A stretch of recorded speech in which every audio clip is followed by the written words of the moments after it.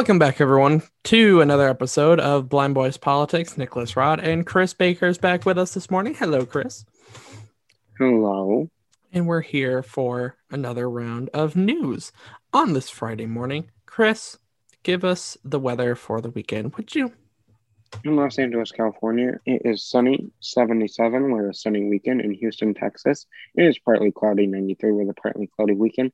And in Chicago, it is raining, 79 with rain this weekend. In New York City, it is partly cloudy, 79 with more partly cloudy through the weekend. Well, Chris, it's definitely nice to have you back. I will be the first one to say that. What can I say? I'm a fan favorite. Yeah, I just recording alone on Sunday. It felt weird. It didn't feel right at all. And I'm sorry. definitely glad to have you back. People won't really know this, but recording alone was an absolute disaster. I don't know how I made it through. I did, but recording alone just like literally throws out any flow that we usually have right out the window. See, I'm just that natural flow. It But just yeah, works better this way. recording with two people, it's a lot easier. Yeah, well, recording by yourself, you're talking for however long the episode is, say 20 minutes or so, sometimes more. Talking for that long, just by yourself, just going on and on and on, it becomes a lot. You get tired of hearing yourself. You really do. You really do. And then lucky me, I got to edit it afterwards. Well, you're lucky that I didn't have you do show notes. True. But yeah, no, that I was had some interesting. courtesy in me. Yeah, it's very kind of you. But we are glad to have you back here. No doubt about that. How have things been going? How are you doing? Are you ready for graduation? Well, I've already graduated, so yes, I am ready. At the time of recording, I'm still a couple days away from my graduation, but I'll tell you what, I'm a bit nervous, but I am really excited. See, my graduation with the size of my school, it usually spans 2 to 3 hours. Whew. We were out in 90 minutes because there was someone reserved at the venue that we had it at after us. So they did it real quick and we were out of there. I was like, thank you, God. Yeah, I don't know how long ours is going to be. I would say probably about the same length of time, not because we rush like that. And my school is much smaller than yours, so it just it'll be relatively short. It'll be nice. Won't drag on for 5 hours. You get to hear those inspirational speeches. It'll be nice though, because it'll be in the evening. It'll be at 7:30, and that'll be kind of nice because it'll still be light out, but it won't be like direct harsh sunlight right in your face. And the temperature should actually be really nice that day. Well, I'm happy for you. Why, thank you. Enjoy your graduation, but don't get too used to the celebration because, reality is going to strike the real world. Oh yeah, stepping into the real world, there's definitely, there's no slowing down from here. Truly, there's not. You get that brief period just after graduation where you can be like, okay, take a day or two or whatever to kind of settle in and enjoy yourself. But then, nope, there you go, you're back. The world's back, and it's there with a vengeance. Now you get to pay taxes, Matt. I You've get never to done that adult. before. I'm so Well, excited to adult. I'm sure you are. What could be more fun? Getting into the news. All right, yeah, we have a bunch of news to cover here this morning, and our first topic surrounds the Pentagon. And for the first time ever, Secretary of Defense Lloyd Austin said publicly that he is in support of major changes to how the military deals with sexual harassment. In a statement, Secretary Lloyd Austin said, quote, finally end the scourge of sexual assault and sexual harassment in the military. This would be a change from the long resistance to allow private lawyer investigators to investigate instead of the commanders. For this change to happen, though, there needs to be legislation action taken on Capitol Hill. Moving right along here to a bit of a big Supreme Court ruling. Brandy Levi didn't make varsity cheer. The teenager expressed her disappointment on social media using profanity. The snap made it back to the junior varsity cheer coach, and she was suspended from the team. Her and her dad sued, and on Wednesday, the Supreme Court ruled in her favor, with the vote being 8-1. This case proves that she is protected by the First Amendment right of freedom of speech. Justice Stephen Breyer said in a statement, quote, courts must be more skeptical of a school's efforts to regulate off-campus speech, for doing so may mean the student cannot engage in that kind of speech at all, end quote. Courts say that schools can still intervene if it has to deal with a situation regarding bullying. We have a follow-up on a continuing story that we have been following since the very beginning. If you want to qualify and want to opt out of the child tax credit, the portal is now up and running. The only thing that you can do on the portal at this point is opt out, view your eligibility, and see how much your monthly payment will be. Eventually, you will be able to update your mailing address, update bank information, add qualifying children, update marital status, and update income. Again, these options are not available yet, and they will be available later in 2021, the IRS has said. The first child tax credit payment will be July 15th, and if you qualify, you will either get it by direct deposit or paper check, depending on the banking information the IRS has. If you do not qualify and somehow you get the child tax credit because the IRS is going off of some old information, you're probably going to want to give it back or you'll be paying it back. The opt-out portal is available at irs.gov/child tax credit 2021.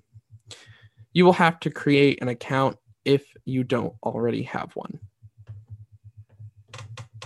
You've probably heard a lot about an election reform test vote that happened Tuesday. With a vote of 50-50, the test vote proved they did not have enough votes. Let us explain what really happened. There were 0 Republicans that opted to support it, and the bill needed 60 votes to pass. But now that it has failed, that doesn't necessarily mean election reform legislation is dead forever. But first, you need to understand that the phrase test vote, journalists and politicians really mean when they say that is a procedural vote. In Tuesday's case, the procedural vote was deciding whether or not to open the discussions over the For the People's Act. This is not a vote on the merits of the bill. It was just a vote to say, yeah, we are ready to talk about it. A procedural vote is usually a good indicator to find out where lawmakers stand on the issue at hand. So who is really being tested here?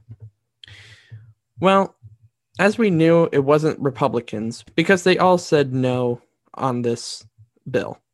The Democrats are testing their own caucus, plus the 2 independents to see if they are all on the same page. The wild card in all of this was Senator Joe Manchin. He said that he doesn't support S1 and instead proposed his own compromise of election reform. For the record, he did vote with his fellow Democrats, and Senate Minority Mitch McConnell said that all the Republicans are a no on Manchin's bill as well. We are going to get another congressional investigation into what really happened on the January 6th attack at the Capitol. Yeah, even though the legislation to create the 9/11 bipartisan commission failed last month, the House Speaker Nancy Pelosi announced she is creating a House Select Committee to fully investigate what happened on January 6th and the root causes of it. Select committees are formed for a specific purpose outside of the normal committee assignments that lawmakers get. You may remember a few years ago when Republicans created a select committee to look into what happened in Benghazi, and you probably saw the endless hearings and interrogations on TV, and former Secretary of State Hillary Clinton in the hot seat testifying for hours. Well, this is probably going to be the same thing, but instead of Republicans in charge, as they were the last time, Democrats will be in charge, and the details of who will sit on this committee and duties and powers of the committee and who will be called to testify, we will be learning more in the days, weeks, and months to come.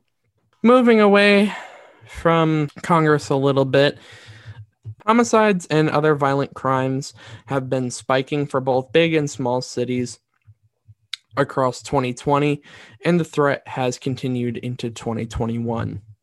To address it, on Wednesday, President Biden made a 5-point prevention plan that includes stemming the flow of guns used to commit violence by holding rogue firearms dealers accountable for violating federal background check laws and illegal sales through new ATF crackdowns. Supporting local law enforcement with federal tools and resources, investigating in evidence-based community violence prevention, expanding summer programming employment opportunities and other services and support for teenagers and young adults, and helping formerly incarcerated people successfully re-enter their communities. Yes, you did hear that correctly. The president wants to reallocate some money from the American Rescue Plan to add to the local police and local social services budget. This will allow more police officers to be hired and also social workers along with that. At the same time, he's calling on Congress to pass gun control laws and reiterated the gun control executive order that he had signed previously. The numbers don't lie. The Major Cities Chiefs Association says that 33% of the cities in the association saw an increase in homicides, and 63 of 66 of the largest police jurisdictions saw an increase in at least one category of crime, including rape, robbery, and aggravated assault. The FBI said that overall crime was actually down in 2020, but the homicide rate went up 25%. What is causing this? Law enforcement and criminal justice experts blame several things. Some of these include more guns on the streets, deep mistrust between police and the communities they serve, poverty, and the mental and financial stresses due to the pandemic. Getting into rapid news now, Warren Buffett has resigned from the Bill and Gates Foundation. Sales of Carl Nassib's jersey are skyrocketing after he became the first openly gay active player in the NFL. Nick, what do you got for some good news this Friday morning? All right, so this is a pretty cool story, honestly. There was a college student who was coming to the end of her time in college, and because of the pandemic, she didn't have any classes on campus during her last year. And that meant that she had a ton of money left over on her meal plan. About $600 to be precise. And she decided at first, her original plan, because she has a bit of a following on TikTok, was to see how fast she could spend the money. Well, she went to go buy a bunch of snacks and stuff like that and realized that she bought too much, and it kind of gave her an idea. So instead of just spending all that money for herself, she started making care packages and actually began delivering these little homemade packages of hers to homeless people around St. Louis. And within her first 2 days of doing this, she delivered 40 packages. And within 6 days, she had delivered about anywhere between 80 to 100. And because of her TikTok following, she had kind of been documenting what she was doing and all that. So her followers started to donate money of their own. And so she used that money to make even more packages, and she's still doing this. And she even went out of her way, and her followers went out of their way to donate money for this one homeless man in particular who had started to gain a following on her on the donator's TikTok account as well. And a bunch of the fans donated money to help get him a phone, to get him food and all that. So, the phone so that he could find a job and actually get back on his feet. And so she's continuing to deliver these packages. She's she's continuing to do all she can for the different homeless people around the city. You gotta give credit to social media. Sometimes social media can really come into such the positive of things.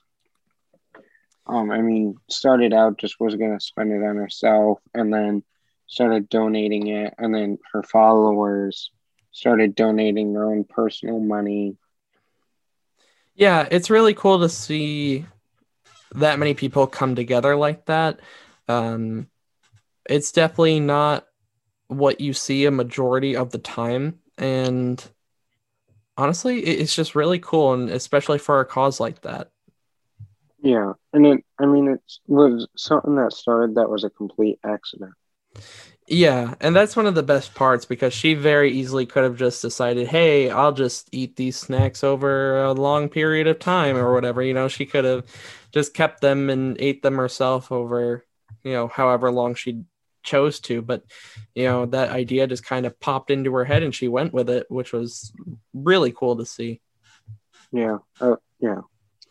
And the story, the part about the story where they actually donated enough money to get the one man a phone so that he could try to find a job and get back up on his feet by looking for employment like that.